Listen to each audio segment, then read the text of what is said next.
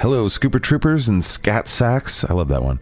This is Mr. Scriptkeeper along with Mrs. Scriptkeeper. We're in the house and we're doing a DIPSH Files once again. Hello, hello. This is episode 23.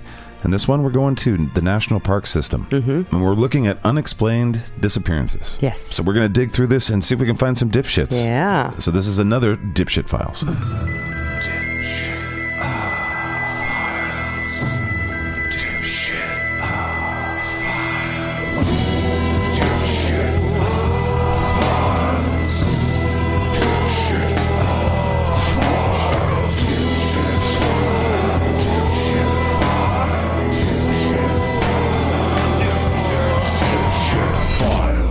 Dipshit Files. So as always, I have no idea what you prepared for us. So like everyone else, I'm waiting along with you to find out, what the hell? Well, what are we going to learn about? I'm excited to share.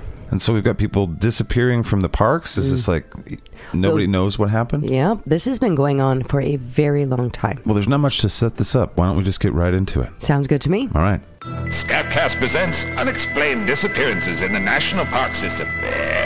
It seems the majority of us are drawn to stories about the missing. I don't care for them. We pick over the details preserved about those who have mysteriously disappeared, facts that have been recorded by the media or shared by the family. Most of those who are missing become lost to time, and I think this may be part of the allure of these stories. Yeah, probably. We can project onto them our own beliefs and insecurities. Don't mind if I do. We can entertain the illusion that we're preparing in some way to avoid their fate while confronting our own mortality. And we're drawn to these stories because we're trying to understand. However, there are some cases that cannot be understood, at least not completely. Because Bigfoot don't give interviews. Yeah, Mr. Bigfoot, over here. Mr. Bigfoot. Yeah, my client doesn't take questions. Yeah, Mr. Foot, did you eat those campers? That's enough. My client will be releasing a statement soon. In an attempt to escape the daily grind of everyday life and the sights and sounds of the city, a record number of Americans have surged to visit national parks in the past couple of years. Yeah, my job is very stressful. I'm going to go hang out with bears now. With the expectation of clean air, open space, and solitude, these visitors are seemingly unaware of dangers yet to be uncovered. Dun, dun, dun. There are roughly 640 million acres of federal land considered to be national parks and forests. Wow. These lands are overseen by the National Park Service on behalf of its parent agency, the Department of the Interior. Which is run by a coalition of elected deer. It's a lot of territory to cover and manage, and it's a lot of area to get lost in. Which is our planet's way of advertising to you to stay the fuck away from there. One expert has conservatively estimated there are 1,600 missing person cases within the United States national parks and forests. Damn, Yogi the Bear's been busy. Hey, boo-boo. What is it, Yogi? I ate this picnic basket. That's not a picnic basket, Yogi. That's a human being's face. Oh. Ranger, whatever his name's going to be really mad. Well, this is his picnic basket. Oh, well, I guess he doesn't have an opinion. These people vanished on public lands and remain missing under unexplainable circumstances. Aliens, boom. Others have estimated it could be between 2 and 10 times as many. David Paulides is the leading civilian expert who began researching, tracking, and exposing these cases. Paulides is a former police officer and an investigative journalist who received a tip from a Yosemite National Park ranger. I can't really talk on the phone. They're listening.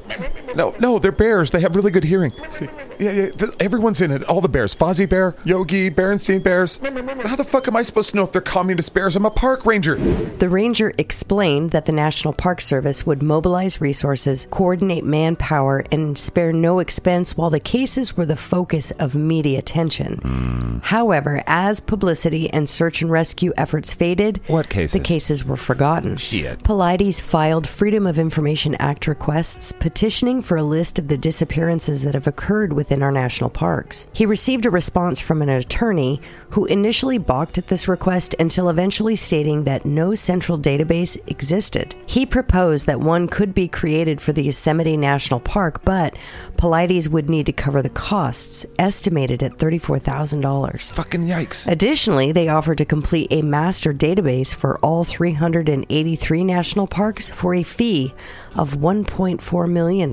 Oh, I love it. Now the government's all fiscally conscious as a few normies go missing. Just a few more for you to sign, Mr. Congressman. Oh, yeah, what's this one? Is this a tank? No, that one's to fund an orphanage. An orphanage of military-grade children? No, just regular grade children. No, thank you. What's this one? It's $1.3 million To help build the jet fighter wing? No, to help find 1,600 people. What, like citizens? Yeah, it just helps kind of get some data together. Wait, you want me to help normal people? Congressman. For this reason, there is no way of knowing how many have gone missing because, disturbingly, there is no centralized registry or database to catalog and track these specific disappearances. Okay. This discovery is what led Paulides to form the Missing 411 and Can-Am Missing projects. Well, that's how you fucking citizen right there. Well done, sir. The first book, Missing 411, Western United States, sparked national interest, and Paulides has since written more than a half a dozen additional books, developed a TV series and documentaries, and spoken publicly about national park disappearances. These are titled after the phone number that can be dialed by Americans to reach the local information directory. 411. So this is the backstory of the 411 guy. The titles are supposed to be interpreted as, quote, missing information, unquote. In these books, Paulides has collected and compiled cases according to geographic clusters. During his research, he claims to have discovered some commonalities. Aliens. These outlier cases could not be explained by animal predation, mental illness, criminality, voluntary disappearance, or other causes, and yet they shared uncanny and unexplained commonalities. These profile points have changed over the years. For example, some that were described by Paulides in an interview with Art Bell in 2015 were not included in his most recent documentary, Missing 411, The Hunted. Therefore, the following list may seem longer than usual for those familiar with the topic. That would not be me. It's said that the unexplained and strange disappearances in our national parks share many of these following characteristics. Aliens. This is the composite Missing 411 profile. Okay. Victims who go missing are usually on either extremes of the intellectual spectrum, ranging from the highly intelligent to those who are struggling with mental disabilities. Victims who go missing are usually on either extremes of the physical spectrum, ranging from very, very fit and active to those who are disabled or sedentary. So people pushing themselves because they're in peak condition, and also people that are still pushing themselves, but it's like, this is not my couch. I'm gonna go pet that buffalo's face. Time of day is often mid to late afternoon for the disappearances. That's peak alien time, bro. Severe and inclement weather coinciding with the disappearance or the beginning of the search. Geographical clustering, meaning more than one missing person within a specific area. And victims go missing near large bodies of water, Aliens. boulder fields, or berry bushes. I thought that was really interesting. Going for some berries. And Right. What are you doing, Yogi? Hey, boo-boo. I guess them picnic baskets like them berries. Oh, that's a person. Oh, that's right, boo-boo. Yeah, we went over this. You're killing people. What am I gonna do, boo-boo? Well, you'll probably be put on death row, Yogs. I need legal representation, boo-boo.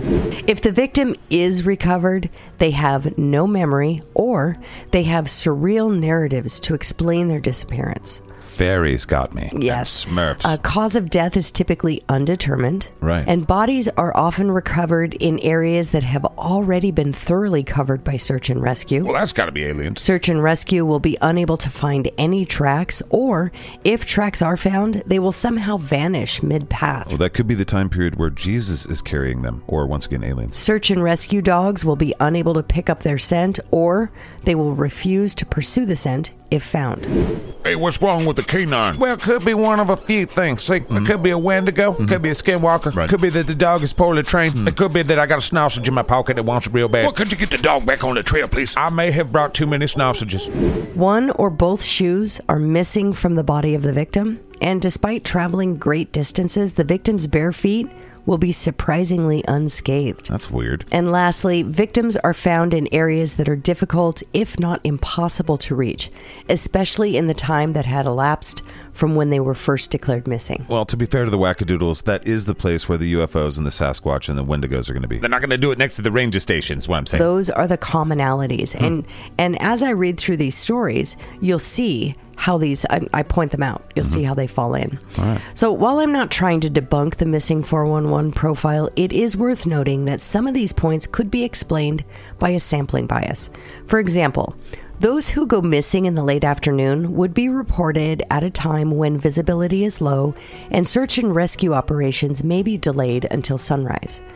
Similarly, those who go missing before inclement weather would have a higher likelihood of not being found because visible tracks would be diminished. Right. Visibility would be low, search and rescue operations would be impaired, and scent trails would be dampened. Plus, it's tough to know how many sausages to bring. Also, individuals who remain missing would have a higher likelihood of canine units being unable to find their scent. I don't know if this is related, but a lot of government dogs are on this sauce. Sorry. A found scent would lead to a higher likelihood of a found person. Good puppy. The following are a collection of select cases to illustrate some of the strange phenomena that Missing 411 is trying to explain. Yeah, so here's a handful out of 1,600. National Park missing persons, number 1.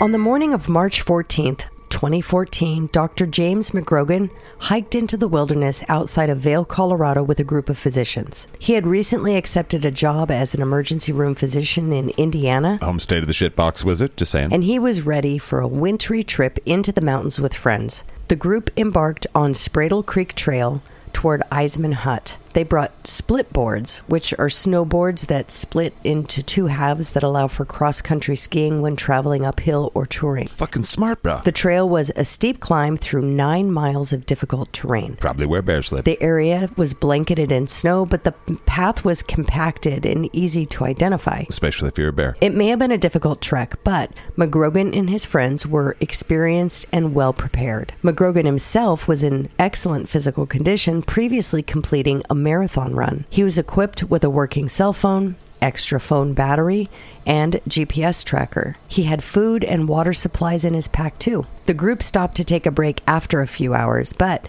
McGrogan pushed onward. That sounds like something a McGrogan would do. They planned to meet up further up the trail.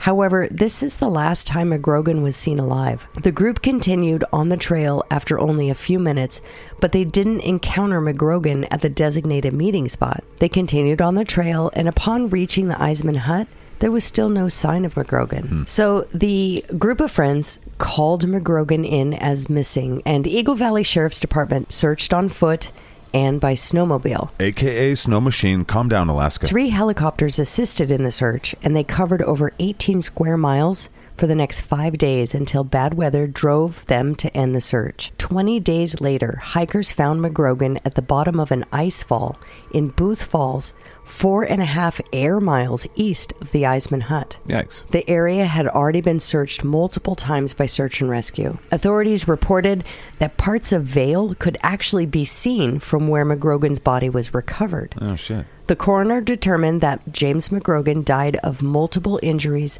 sustained to his head, chest, and leg. He was found with head trauma and a broken femur, and he was partially undressed. He was not wearing his coat, gloves, or boots. However, his coat was found within his backpack. He was still wearing his helmet. McGrogan would have had to climb and descend nearly 5,200 feet in steep elevation, requiring a path that likely traversed 10 to 16 miles, switchbacking to safely navigate the slopes. He would have had to cross Middle Creek and fought his way through the snowdrifts of up to 30 feet. Wow. McGrogan meets many of the criteria outlined in the Missing 411 profile here. Right. He was intelligent and physically fit. A doctor. He disappeared in mid-afternoon, and his search was halted by severe weather. He was found at the bottom of an ice fall in an area that had already been thoroughly searched. He seemed to have vanished off a clear trail with no visible tracks. He had removed his boots before the incident, and he was in a dangerous and difficult place to reach. So why didn't McGrogan activate his GPS transponder? No idea. Polides confirmed the area where McGrogan was found had cellular reception, so why didn't McGrogan dial for an emergency rescue? How could he have traveled such distances across difficult terrain, and how did he sustain concussive injuries to his head, chest, and leg? Well, let's talk about this one. This is pretty crazy. Yeah. So 2 doctors. Well, a group of doctors. A group of doctors, yeah. Right. So 4.5 hours off from where they were supposed to be. 4.5 miles. 4.5 miles. His body was found 4.5 miles from east of the hut. So 4.5 miles away from where he was supposed to end up. And this was just a straight path, right? It says that it was clear cut straight up. Yeah, it was a 9-mile path. Okay. He was 4.5 miles off the path, and it was very clear. It was compacted and clear. What's crazy is that he saw the city where if he was still alive, if he wasn't drugged there. Right. So he would have been able to find his way home. Well, there. if he was, well, I'm sure he's way up in the mountains. Yeah, but it's like, just go straight. Right. Just go, that's Straight where Vale is. Down the side of the mountain. Yeah, it's easy to say that, Zach, you dumb fuck. Yeah, so that he was seen in an area dead where, they could see Vale. So they could see the city of Vale. Yeah. That's awful. I know. Well, let's do the next one, shall we? Okay. Mysterious park disappearance case number 2. Bart Schleyer was a practiced outdoorsman and an accomplished wildlife biologist with experience in the grizzly bear recovery project in Yellowstone and tiger conservations in Siberia. Hello, comrade. What did you figure out about the tigers? To save the tigers, we're gonna have to, eat them. What do you mean we have to eat them? Yeah, most people just don't give a shit about animals unless they're in Hot Pockets, man. We don't want to fucking eat tigers. I don't know what to tell you, man. This is how people are. I don't know. Schleyer was also an avid and experienced hunter, and he was prone to spending weeks or even months in the wilderness bow hunting wildlife. Okay. Schleyer was last seen alive by the pilot who flew his chartered float plane to Reed Lakes in the Canadian Yukon Territory on September 14th, 2004. The plane would return 2 weeks later to pick up the hunter, but he was nowhere to be found. Now, Schleyer was well prepared for this trip. He brought 3 Action Packer crates full of gear. 1 crate was filled with canned food that would last a couple of weeks. The second crate was filled with his clothing for the trip, and the third contained his camping gear, including a tent, sleeping bag, inflatable boat, and more. After he was reported missing on September 30th, Mounties from the RCMP in Whitehorse, over 175 miles away, investigated the campsite. They found the remains of a meal at his camp and the food crate secured. They discovered his boat a half a mile from camp in the brush shore of the lake.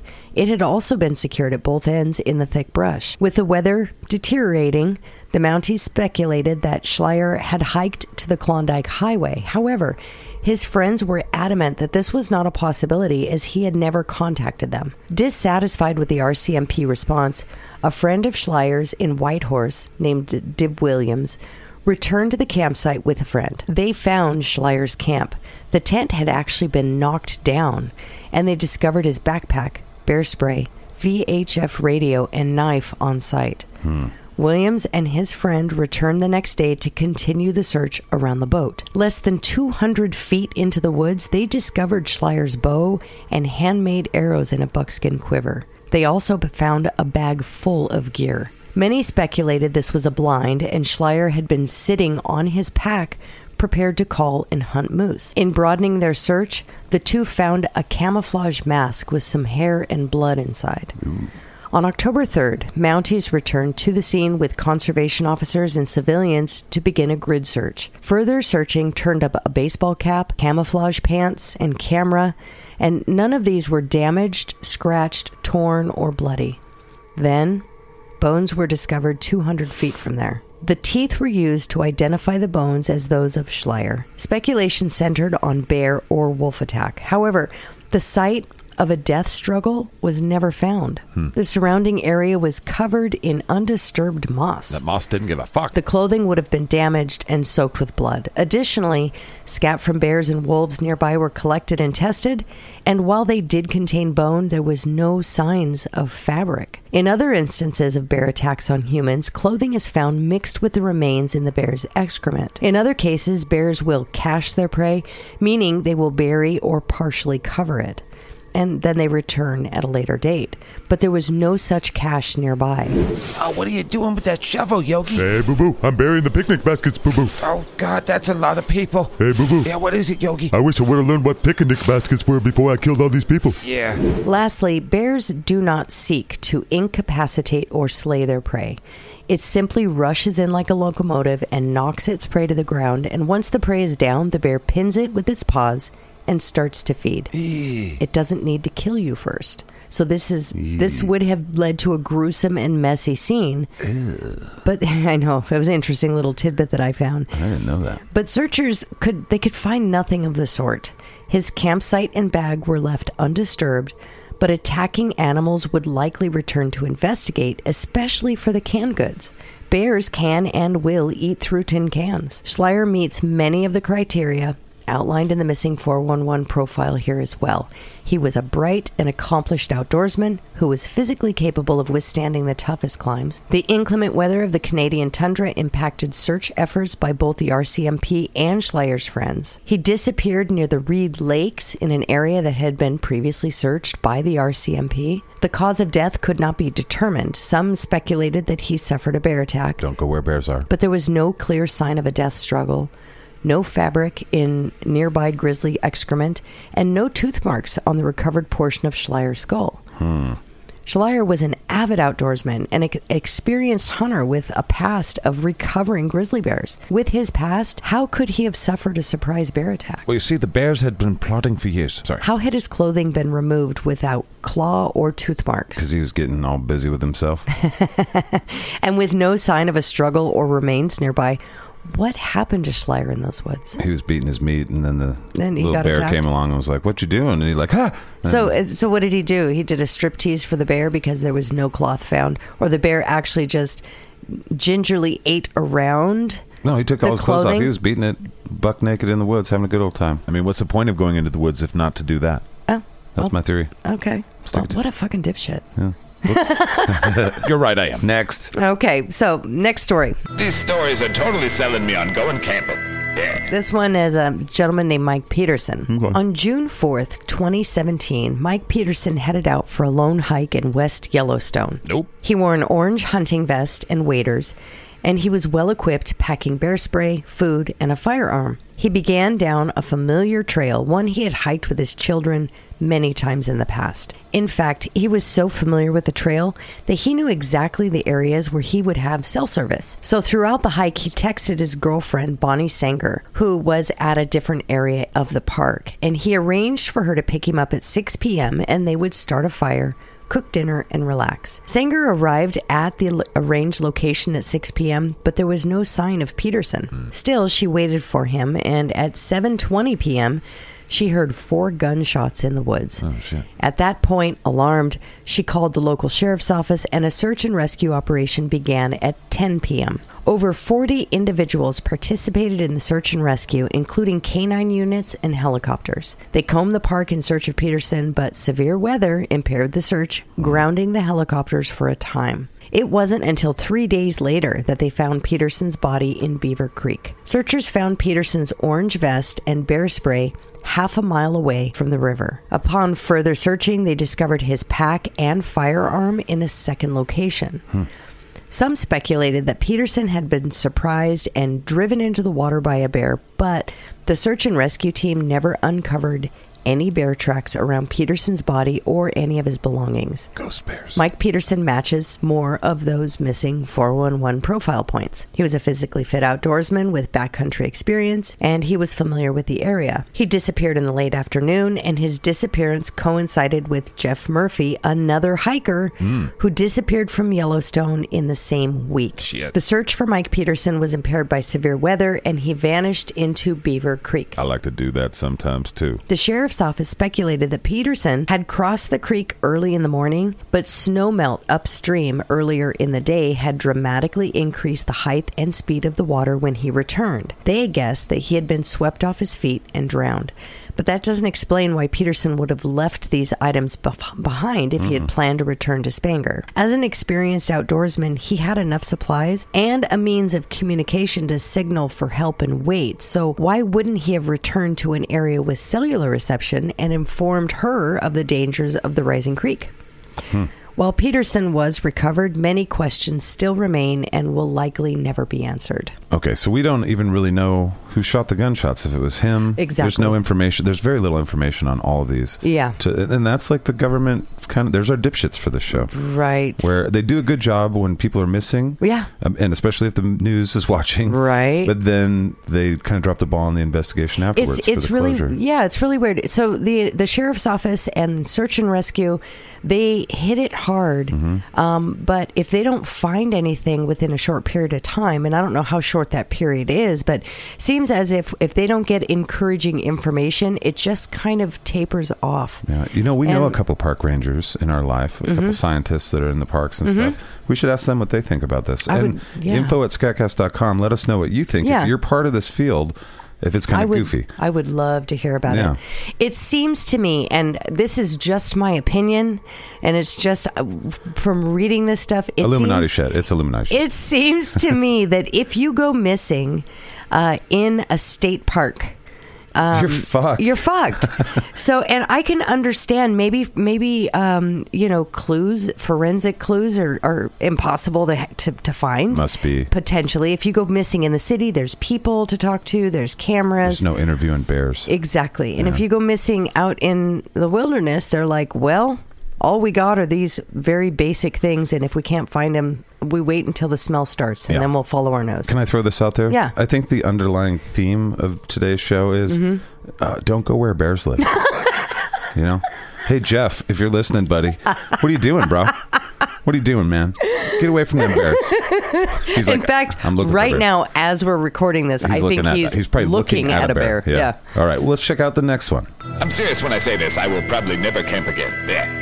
Our next story is a pair. So this is David Horsey and Frederick Hardesty. They went camping on the North Nahanni River in the Northwest Territories of Canada on June 12th, 2005. The two friends traveled to the area on a wilderness hunting trip, and they stayed approximately 77 miles north of Fort Simpson. David and Frederick were both described as experienced bushmen, comfortable in the rugged outdoors. They were set to explore the Nahanni Park Reserve, which was christened in 1976. Its name comes from the indigenous language of the Dene people, who have occupied the area for thousands of years. Their oral history contains many references to the Naha tribe, which means the people over there. The Naha lived in the mountains and regularly descended into the lowlands on raids. However, it's been recorded that these people mysteriously and abruptly vanished from the area. Geographically, the reserve contains parts of the Mackenzie Mountains and Virginia Falls, a waterfall twice the height of Niagara Falls. Oh, wow. It is largely composed of backcountry terrain, thousands of square miles that have been largely unexplored.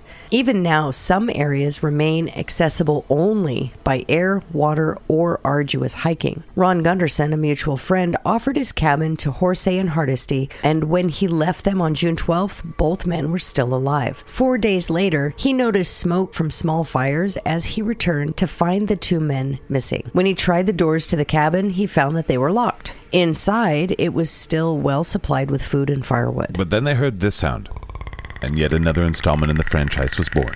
But concerningly, the men had left their firearms behind.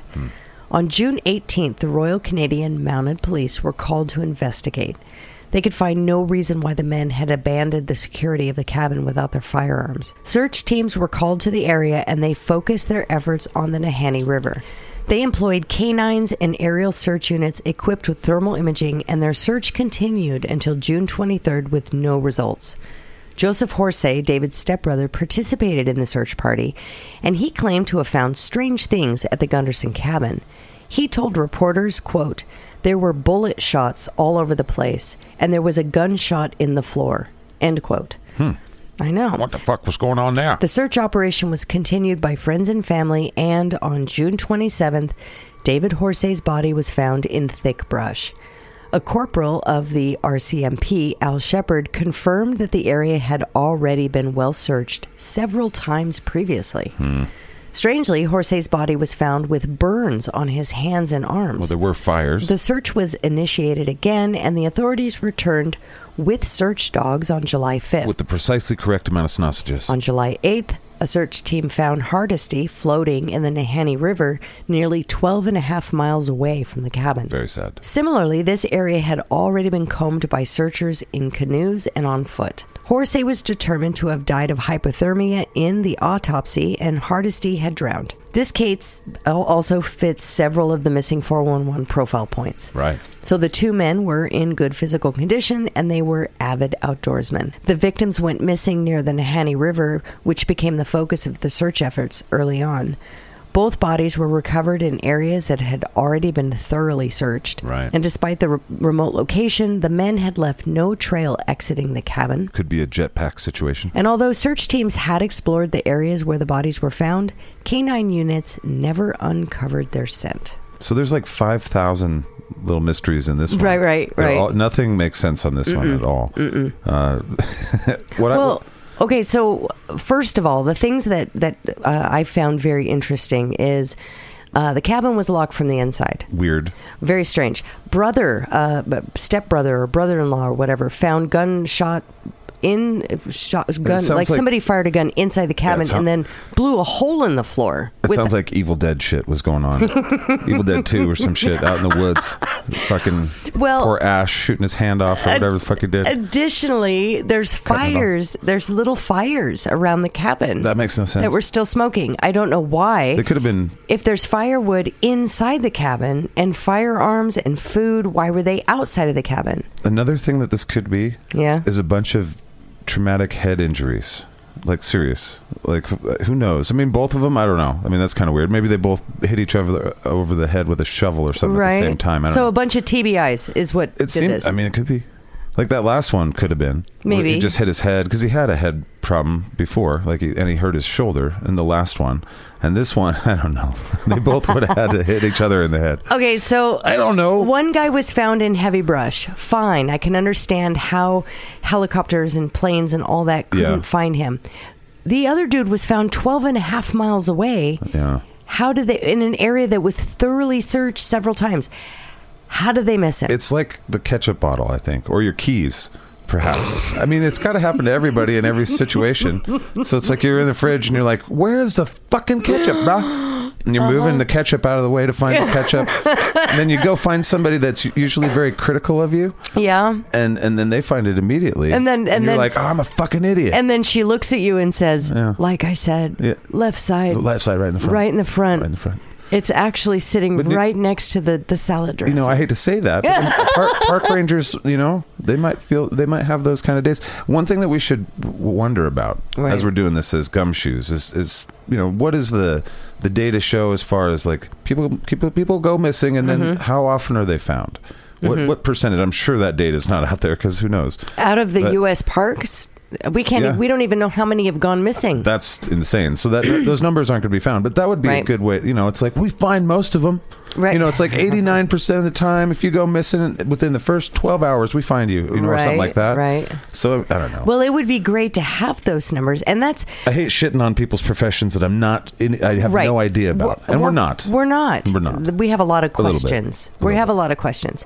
I do find it. Step it up, guys. Step it up. Step up that data. I do find it very interesting that there is no database for missing persons within U.S. parks. That is weird. That is troubling. And the guy that started all of this stuff, all the 411 guy, he had to spend his own money basically, or start his own agency to do it. Well, he started his own agency because he's not going to spend $34,000 just to come up with a database of missing people for Yosemite. Yeah. It's just dumb. That's funny, but we do spend a lot of money on what happens if you give cocaine to lobsters? I know. It's like, I don't know. Let's do it. $4 million. It's very odd. Yep. But again, my own ignorance. I don't know if jacked up they do this for a reason. To keep the bears safe or something. There might be some counterintuitive reason that the park rangers do what they do. You guys let us know. info@skatcast.com. Yes. But this one to me just seems like it's either an Evil Dead situation happened. They were looking for ketchup and they just missed it. There's like a guy with an orange shirt waving at him. He's like, I don't see anything but trees. Right. Fucking guy.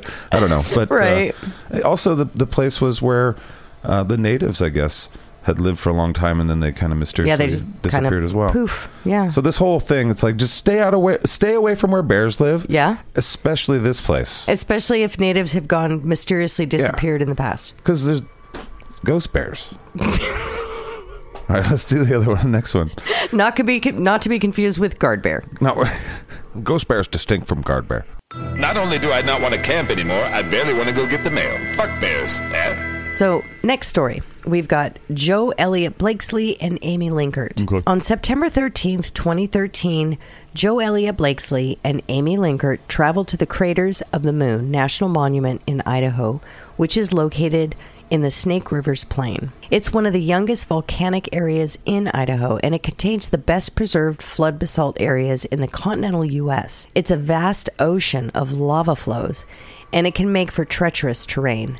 Elliott Blakesley was an Idaho native. Samesies. She had earned her bachelor's and master's degree in zoology before earning her MD. Nice. She was a physician at the Snake River Correctional Institution, and her friend Amy Linkert was a retired teacher from the Meridian School District. The two were in their 60s, but they were active and familiar with the outdoors. Amy's niece described the two as avid hikers and survivalists. On September 19th, they were spotted at a campground nearly 18 miles away. The two didn't return on September 20th as planned, and when Joe failed to show up for work on the 24th, her co-workers reported her missing. Their vehicle was discovered at Tree Mold's Trail, and it contained their dogs, cell phones, and other supplies, indicating the two women expected to only be away for a short time. Yeah, you don't leave your dog. Or the Googler. Family members assured investigators that the woman would not stray far from the vehicle or break off the trail. At the time, the federal government was shut down, but 10 furloughed Park Service rangers searched on foot anyway. Nice. An official search didn't begin until nearly a week later. Canine search teams and foot patrols joined the 10 searchers as the government exited its shutdown. The National Guard sent 2 Black Hawk helicopters, and planes participated in aerial searches for the two women. They spent 6,000 volunteer hours looking for the women, traversing difficult terrain in unpredictable weather. In the summer months, the sun bakes the black lava flows, and surface temperatures can reach as high as 170 degrees Fahrenheit. That's hot. On September 25th, the search area was expanded, and searchers discovered Amy Linkert's body 2 miles off the trail of the rugged lava rock. She was face up in a lava field, wearing only a short-sleeved shirt and pants. She didn't have her jacket, backpack, or supplies. An official cause of death was never released. However, it's theorized that she may have died from exposure and dehydration. It was later determined that a storm hit the area around the same time the women had arrived. Only a few days after they were reported missing, another thunderstorm delayed the search efforts, and it wasn't until nearly a month later that they found the body of Jo Elliott Blakesley. She was 2.5 miles from the vehicle, and it was about a mile from where Amy Linkert was recovered. Her body was in an area that had been thoroughly searched by helicopters over the previous month. Later, rescuers determined that canine search teams had been within 200 yards of her body. One of the handlers recalled the dog pursuing a scent in the area and then seemingly losing or refusing to continue. Likely due to an improper amount of sausages. She was found near the open edge of a lava flow, and recovery of her body was delayed due to the extremely difficult terrain and poor weather. What drove these two experienced outdoors women to leave their phones, supplies, and dogs in their vehicle and just take off? Crack. Why did they strike out from the safety of the trail? Crack. Nowhere in here was it discussed that they were on drugs. Crack. Just saying. I'm sorry about that. This case also shares many of those profile points. The victims were well educated and familiar with the outdoors. Their disappearances weren't the only ones to occur in that area. Richard Willis Bendelli disappeared from the area in 1996. He was also an experienced outdoorsman who had undergone a recent divorce just a year prior. He was thriving and happy, and he even was living with a new girlfriend. He called his mother via a portable phone after a hike, and he told her that his truck had broken down. He suspected that someone else was in the area, and they had actually tampered with his truck. He marked a turnoff with an empty box so he could be more easily found. So his mother and his girlfriend drove to the area, but their vehicle suffered damage to the oil pan, and they actually had to turn back before reaching Richard. Okay. Upon searching the area, only 2 gloves and 1 black tennis shoe were recovered from Richard's location. When the police discovered his vehicle, they found the battery would actually turn over. They could start the vehicle. But one of the windows was smashed with glass all over the ground. His cell phone and father's shotgun were left inside the vehicle. The search party included volunteers on foot, canine units, planes, and helicopters that searched the roads and lava fields. Police dogs found his scent and tracked it to a nearby road where it was lost. Richard Willis Bendelli was never found. Shit. So, additionally, with these two missing women, inclement weather occurred near the time of the disappearance and delayed search efforts. Right, check. The cause of their deaths was technically left undetermined. And the location of both Linkert and Elliot Blakesley's bodies were in areas that had already been well searched. Check. Canine units could not find a scent for Linkert. Check. They seemed to temporarily pursue Elliot Blakesley's before resigning from the effort altogether. Okay, this one has a bunch of crazy shit, too. Right. Where the dogs being 200 yards away from her body, yeah. and then not finding it. But it sounds like one of the dogs did have a scent. Yeah, they followed it and then stopped and refused. They either lost it, but the dog was, one of the search dogs was like refusing to continue. That's weird. They're trained to search, so I don't understand why it would stop. That was very strange. Wendigo. The fact that There's a Wendigo confirmed. The fact that the two women pulled up to the trailhead, got out, left their dogs and cell phone and shit in the car. Left everything in the car to go hiking. I don't think that would be the case. Why take the dogs if you're not going to take them with you? Right. I don't understand. Maybe they... They're not going to leave their dogs locked in the car either in September in southern Idaho. No. It's hot. Yeah. So I don't understand what that's all about. So it really just shows that technically, logically, they got out of the car for some reason with the intention of retrieving their things, I guess. I feel like there's two things here. What's that? Don't go where bears are. And that would explain why you leave the dogs in the car. It's like, don't let the dogs out because there's bears. We'll go fuck with the bears because these are two very smart people. They're like, I'll doctor and teacher this bear. And then, blah, blah. Number two, probably even a bigger one, I think, than the bears. It's probably up there with don't go where sharks live. Right. Probably don't hang out on volcanoes. You don't know what the hell's going on. There's gases from the core of the earth. There's hollow earth reptiles. Oh my gosh. I mean, there's a lot of things that happen in volcanoes that Listen here, outdoors guy. I'm just saying, you probably want to stay away from bears, sharks, and volcanoes. If we left it up to you, we wouldn't even walk outside to get our mail. Correct. Correct. Because there's crickets out there. I have good advice for people. You should listen to me. Drop everything you're doing. Join me in my way of doing things. Because crickets. Because crickets are scary. Okay, well, there's a lot to this one, and fucking none of it makes sense. Yeah, as it's very the other one strange. did. So, but in Idaho, of all places, a Right. place that I grew up around. Actually, I was born in that area. So, well, the next one's from Idaho too. well, let's fucking go there. Well, sadly, bear poop is the underlying theme of a lot of this there. Terrence Woods Jr. was a freelance filmmaker who was working for Raw TV, a production company filming the Gold Rush series for the Discovery Channel in the abandoned mines of Idaho County, Idaho. The show followed David Turin as he explored disused mines across the western U.S. On October 5th, 2018, they were filming at the Penman Mine in Idaho County near the ghost town of Oro Grande. They were in the larger Nez Perce Clearwater National Forest when Woods disappeared during a shoot on location. He has not been seen since. Woods grew up in Maryland near Washington, D.C., but moved to London to pursue a master's degree. Upon graduating, he worked on high-profile British shows, most notably The Voice UK. Illuminati confirmed. He was familiar with frequent traveling and shooting on location. He had participated in previous shoots in the wilderness of Turkey and Alaska, and his backcountry experience was well above average. Right. He had no history of anxiety or depression. Okay. Friends say he wasn't excited to travel for the shoot, which was uncharacteristic. In the early morning of his disappearance, he texted his father that he would be cutting short his time on this shoot by a number of weeks. His father also thought this was uncharacteristic, and Woods provided no explanation as to why. In an email to Raw TV, Woods explained that he was returning home because his mother had health issues. However, his mother had already informed him that she would not be requiring surgery. So the afternoon of the disappearance, Woods was talking with a miner before excusing himself to go use the restroom. An associate producer standing nearby, his name was Simon Gee, he said he had an odd feeling shortly before discovering Woods' headset on the ground.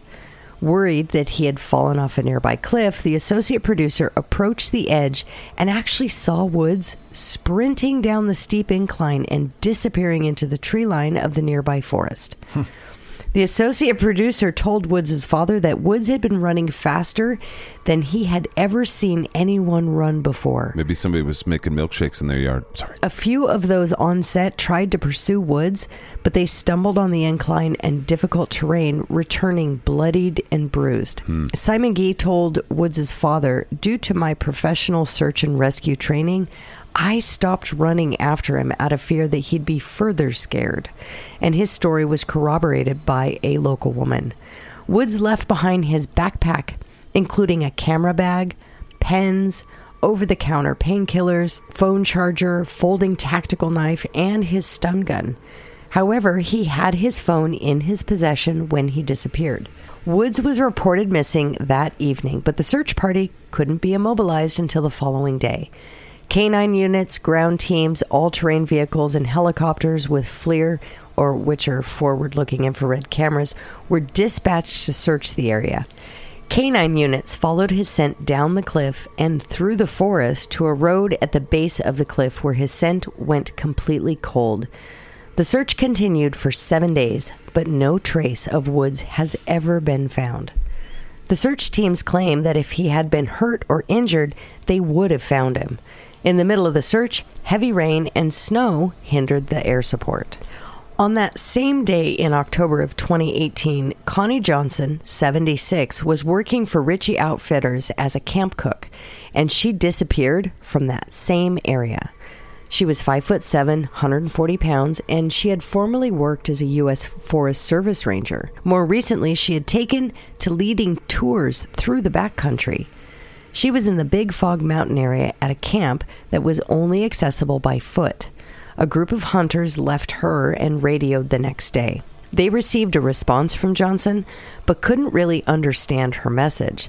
So they returned to camp 2 days later, and Johnson and her border collie Ace were missing. Oh, not the dog. Upon report of her disappearance, search teams were mounted on foot and horseback, with 6 canine tracking units and aircraft again equipped with forward-looking infrared devices. However, no trace of Connie Johnson was ever found. Very sad. The active search was suspended on October 16th, 2018. Her dog arrived at the ranger station 3 weeks later. But also, yay. Afterward, he was fed and checked before they flew the dog back to the search area to look for Johnson. Papa's doggo on the case. The undersheriff reported that the dog had zero interest in following any scent. Papa's doggo, fuck this case. So no trace of Connie was ever found. Terrence Woods Jr. and Connie Johnson disappeared on the same day from the same area, and neither of them were heard from again. Bad day at that ranger station. Is there a unifying explanation to their disappearances or just a coincidence? I don't know. These disappearances match several of this profile. Terrence Woods Jr. was well-educated with backcountry experience, and Connie Johnson was a former Forest Service ranger. Shit. Woods Jr. was in strong physical condition, surprising onlookers with his speed and agility. Hey, look at that guy's speed and agility. Yeah, that's quite surprising. Yeah. Both disappearances occurred sometime in the late afternoon, and they occurred in the same area of the Nez Perce Clearwater National Forest. Additionally, search and rescue teams were unable to discover any tracks for Woods or Johnson, and canine units were unable to pick up a scent. So there's 2 crazy cases that are very rare. On the same day, in the same place. In the same place, within just hours of each other. Right. That's nuts. So let's take a look at this Completely producer. unrelated, too. Yeah. It was very strange. Yeah, they're not, well, unless it's, aliens or Right. Sasquatch. The Sasquatch strikes twice. Twice in one day. But it sounds like lightning struck twice in one day where, basically the park rangers are like, fuck! Right. And then, fuck again! Right. Oh, fuck. What the fuck? What the fuck's going on? Who's not watching the kids? Come on, put the gates up. Put the gates back up. But it seems like, first of all, it's kind of a creepy scenario of the producer Terrence? guy, Yeah. where his buddy, his associate, is looking over the cliff and he sees him sprinting towards the tree line. Yeah. As fast as he can. What are the possible explanations I don't of that? know. It's Well, like- he excused himself to go to the bathroom, and then all of a sudden he's literally burning a trail down the fucking mountainside into the tree line. And it's been 5 years. As if his hair's on fire. It'll be 5 years here coming up. It sounds Not like. a sign of him again. I wonder if he faked his death to start a new life or something. Well, so it's just ironic, And coincidental that this other lady, now I'm all excited and I can't remember her name, Connie, the 76-year-old woman who is actually a retired forest ranger who knows that shit really well. Yeah, she's taking hunters in the backcountry and she's their camp cook. Maybe they are connected. Maybe he fell in love with her and she was pulling up in a car and she ditched her dog because the dog would give her away. and he came a sprinting to her. And they went off together, and now they live a life, you know, pretty good. Right. She's 79. He's whatever the fuck he is. 41. He's having a great time. It's probably good stuff. Not funny. Is that? It's not. No, I don't. Damn. I don't think so. I think it's pretty funny. I don't think so. I think it's possible too. You think? Yeah, it's probably up there. Well, it's probably more probable than Bigfoot. It's my hypothesis. Or Wendigo. I could throw a Wendigo in there if or you need it. Time. You know, the Maybe time. She was a Wendigo. What is it? Shape-shifting. Time continuum. What's it fucking called? I don't know. Stargate? What are we talking about? I don't know. Anyways. A bog witch? I don't fucking know. I'm thinking guy faked his death. So why would a producer in Hollywood I think you just answered it. fake your death? You just death? answered it. Why would he do that? So many reasons. Really? Just for that by itself. Why fake it? Why not just quit your job? Because people, oh God, Illuminati shit. You've already sold your soul to the devil. Oh my God. You've already got yourself, you've eaten 4 or 5 babies at this point, so they got you in there. I might be wrong about that. Maybe. Maybe. I don't know. And I feel bad. I mean, these people are all victims probably to something. Right. And so I don't want to make fun of them. No, we're not. We're trying to make we're trying to make light of a situation. That's, well, there are no answers here. Yeah. Well, this could be another scenario like a previous one where they did run into each other, and I mean literally. They were out in the woods, and like 2 rams that were like, bam! And they locked heads. And both TBI. Of them, and that's why, yeah, exactly. And so both of them fell into separate precipices. Traumatic brain injury, into the earth they go. System, and they're dead. And plop into the earth. And I'm sorry was for them. Crack involved too? Probably. I mean, that's... Drugs? That's why I feel traumatic like brain injury? To want to go out to where bears live or where sharks live or go play on a volcano... Bears. You need to have done crack a few times in your life and killed that part of your brain that's like, hey, I shouldn't go where bears are. Oh my God. And so then you're like, I'm where bears are now. Hey Jeff, do you hear this? Hashtag not all. Hashtag not all. But it does seem like there's a lot of crack involved in this. So. But no, it's sad. And this is our last one, right? It's our last long story. I'm going to go through a couple of really interesting little tidbits. Ooh. But yeah. Let's dig. Yeah. Dig in. Wrapping this dipshit file up with a nice little bow. An insensitive bow, yeah? So these are just a handful of cases of the likely thousands of national park disappearances. So the missing 411 attempts to draw conclusions between seemingly unconnected disappearances. It does not provide an explanation or cause behind these connections. However, skeptics and believers alike are quick to jump to conjecture about the true cause behind these cases. Ghost bears. Skeptics maintain that these profile points are coincidences due to data selection, and they explain these cases with a number of these hypotheses. And these are just a few. So, victims who are in peak intellectual and physical condition may overestimate their abilities, behaving with less caution than necessary for their circumstances. Happens to the best of us. In frigid temperatures, individuals may suffer from hypothermia and begin to paradoxically undress, a common phenomenon. I've heard of that before. Their confusion during this time could result in distant travel and bizarre behavior, including the removal of clothing like shoes. I've heard of that around Everest and whatnot. Violent criminals may visit or retreat to the national parks in the search of easy victims. For sure. They would prefer these locations because of their lack of surveillance and witnesses. And lastly, victims may have been suffering from depression or mental health issues and may have entered the woods in a final act of surrender. Right. So these are just a few of the hypotheses laid out by the skeptics of the 411 profile. Now, many believers skew toward paranormal explanations as the cause of connection between these cases, which are wackadoodle tendencies. A number of extra or ultra-terrestrials have been proposed as the cause for these disappearances. Okay. Alien abductors and Bigfoot would prefer the seclusion of the national parks and be startled or threatened by the intrusion of hikers. What the fuck does Bigfoot care about people hiking and shit? Yeah, Bigfoot, over here.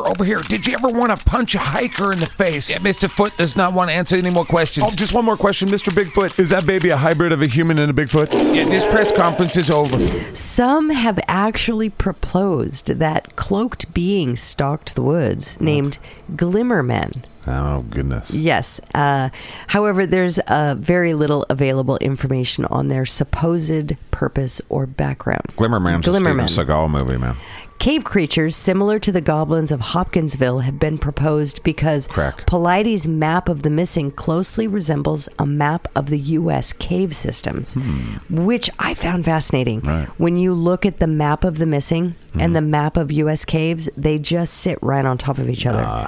I thought that was very interesting. That's likely what's going on. They're falling into Maybe they're precipice. falling into precipices or something. Precipi. Precipi. So also dimensional rifts in time and space have been suggested as the cause because victims will sometimes vanish instantly, almost in front of witnesses, or they will disappear completely without a trace. The missing 411 profile doesn't resolve the mystery behind these cases. Right, that'd be tough. So it's a lens for us to view the story, to try and understand that which cannot be understood, trying to find patterns.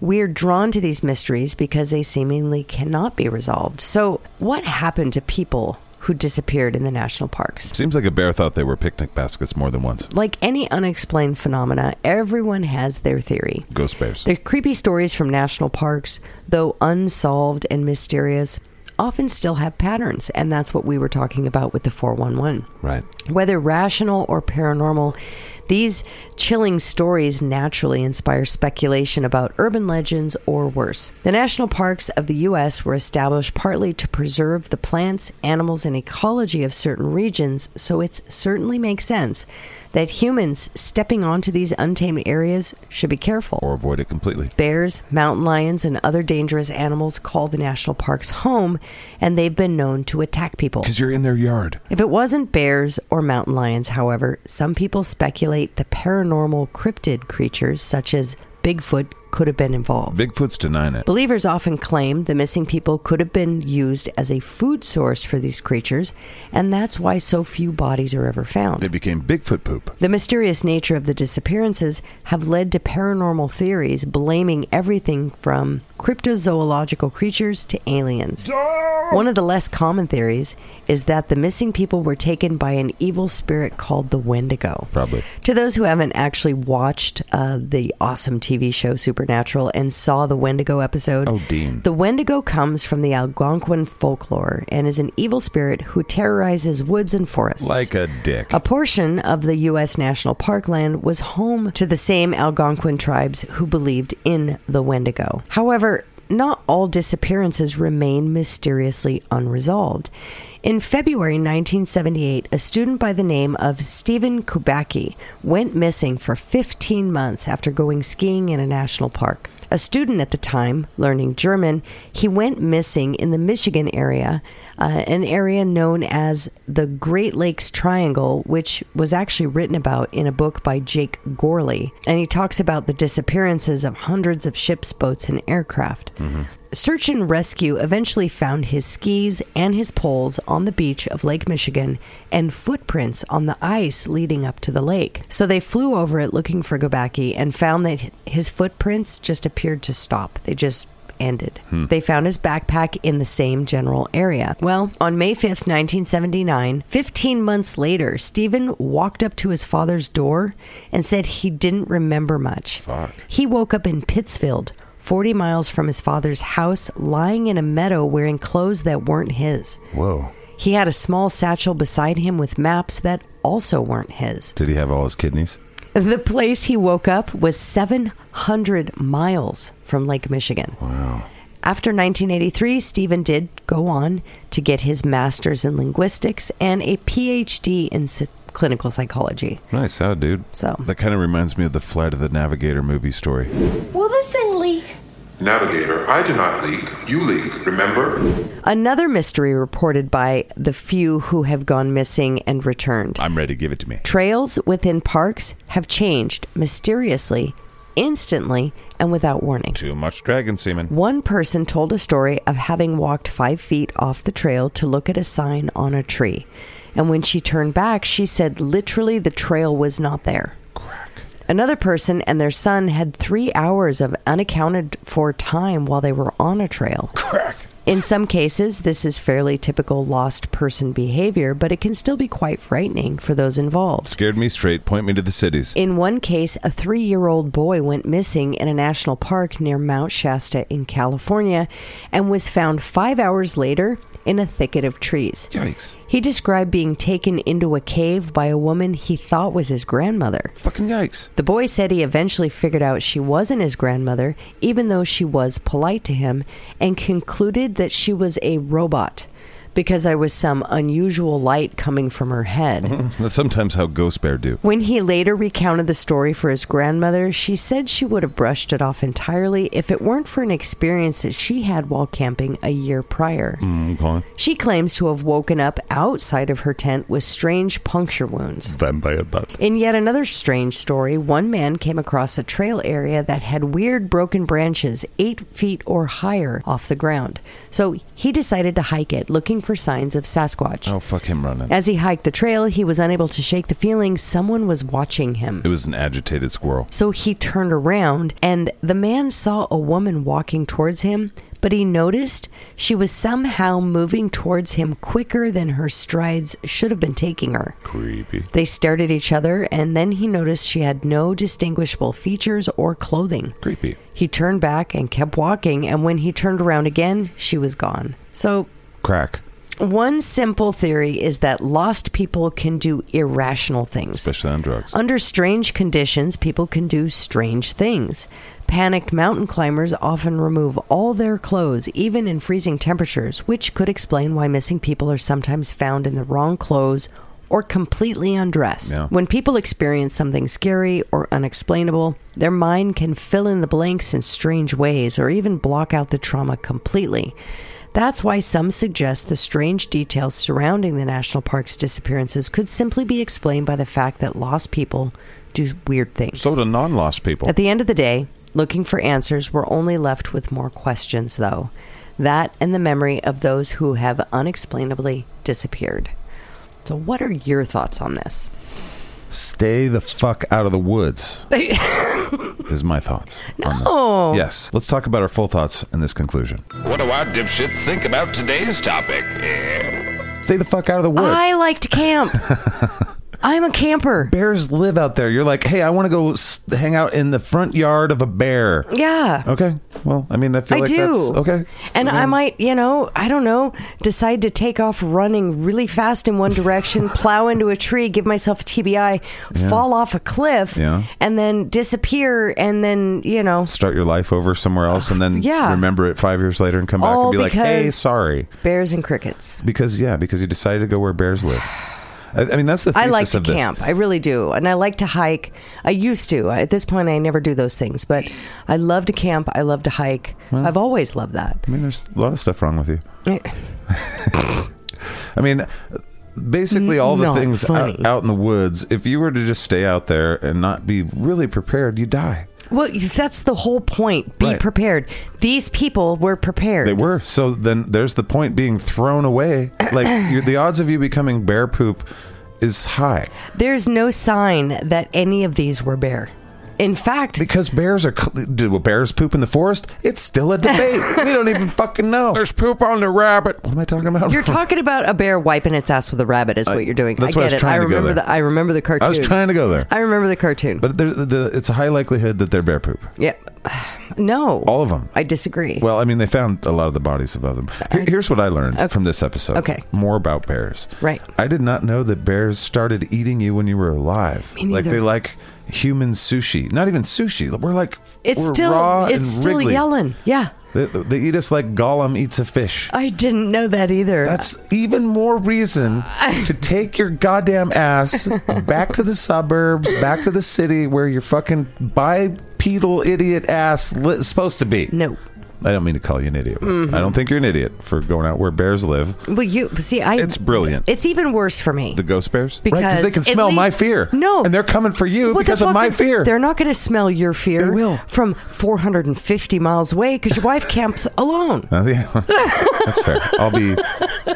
Okay, not 450, like 75 miles. Yeah. But your wife does not camp with you because you won't go camping. I don't want to camp. Because bears and crickets. And mosquitoes. Oh, that's right. I mean, I'm a delicacy for mosquitoes, apparently. I had no idea. I don't know what my blood type is that makes it special. Mosquitoes like, like gas cookie dough. station hot dogs and cookie dough. And cookie dough. And burritos. And burritos. It's a gas station burrito. I don't eat hot dogs from a gas station. Okay, How dare you? I said gas station burritos, didn't I? I don't know. I think you said hot dogs. This is recorded. We can actually look back now. Sure can. I may have said hot dogs because when I said it, I was picturing a hot dog in my head. Because we had hot dogs for a snack today. Yes, we did. All right. Well, this one overall is bear poop. I don't know. I'm still on the fence with these. They boggled my mind, which is why I wrote about them. Right.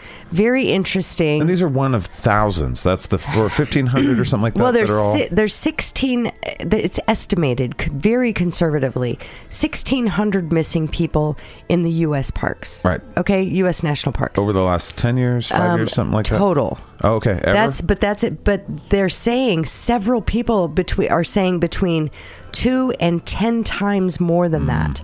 Okay. That's how unsure we are. It does seem like a perfect place for a serial killer to conduct their business. It does. And that's part of the skeptics thing is the killers, the criminal element where it's really good to commit crimes out there because there's no cameras and no witnesses. Right. It's a 0% chance it was a Wendigo, Sasquatch, maybe a 1% chance it was an alien abduction or something. Never zero. Zero. It's minuscule. It's statistically insignificant chance. I would say not zero. Okay. Yeah. I would say that. I mean, there's also a chance that they were raptured. That Satan came up and grabbed them by the cojones and pulled their little souls out of their bodies. The chance, it's never zero. Right. There you go. They could have been attacked by the Stargate maybe. Goa'uld. Maybe. And I don't know what's going on. I don't either. I don't think it was that. I think it was really reaching. You think it was some serial killer that killed them? I think I think in at least a couple cases people hit their heads and acted a fool. I think in one case they might have got hypothermia, took all their clothes off and acted a fool because that happens all the time. I think bear poop is one case, the guy that's missing and gone forever. Well, that was just the weird thing, though, because they thought potentially the same thing because they found bone.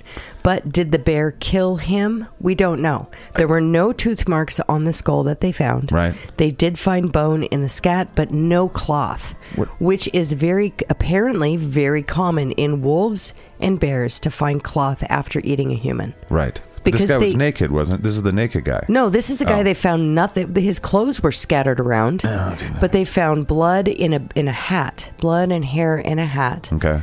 His stuff was kind of scattered around. They thought he was sitting on his backpack. Okay, so I back up. That one's aliens for sure.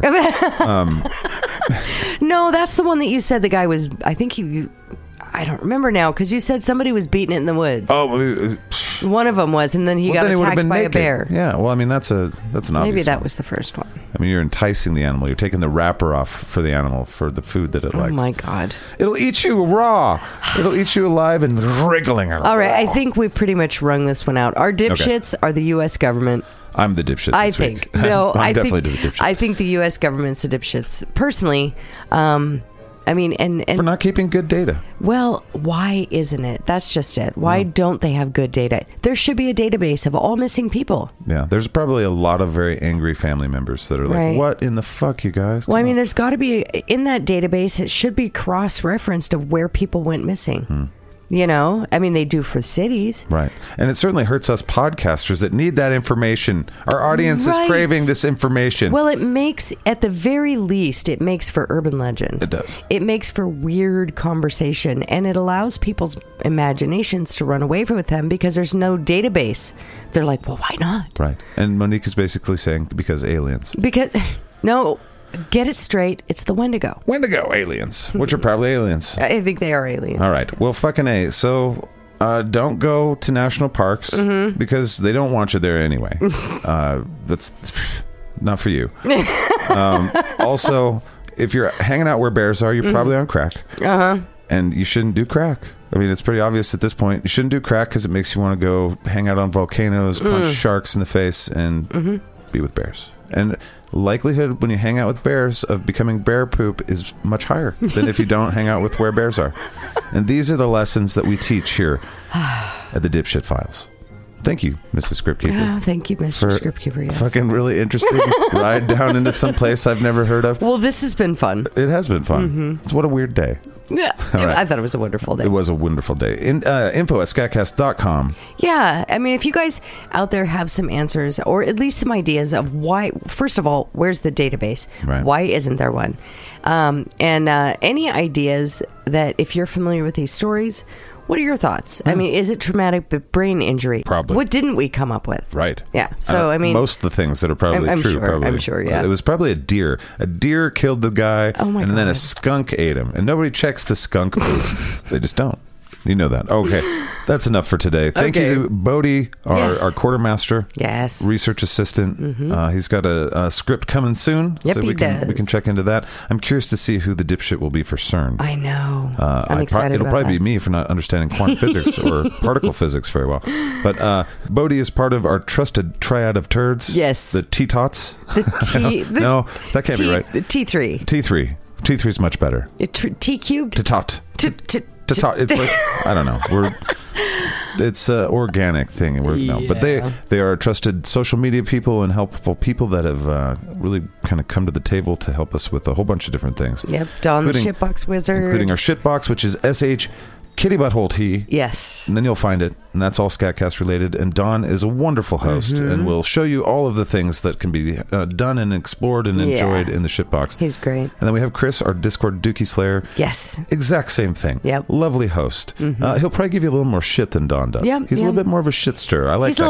little, what is out of shade? Shaden puts it. He's a little spicy. A little spicy. He's spicy. Spicy. And I like that. Both places. Because Discord is a bit spicier than Yeah. Facebook. Although Facebook gets very spicy. But Well, if it gets too spicy, then we get flagged and Zuckerberg I know. shouts But at us. Discord, just a perfect amount of spice. Yeah, and it's our little private thing. So Yeah. so we have probably the two best hosts for those two things, and we're very thankful for that. Yes. And of course, Bodie, the research guy, he's been valuable to me as a Scat Cat guy, as a Skitscat maker, because he's given a lot of ideas. I consider him a producer on Scatcast as well. Yeah. But we'll talk about that more in the future. But thank you guys for visiting scatcast.com, checking out the merch, doing all that shit on patreon.com/scatcast. That is how we eat. Yes. I know Thank you, you guys. Thanks. it's- We love all of the support, all the awesome. emails, writing in. We love it. Thank you so much. I had no idea that we would get the kind of response and support and stuff. So thank you so much for that. We appreciate it a ton. And I think this is about the time that we say we'll talk at you in the future. And it'll seem like the present. Bye. Bye.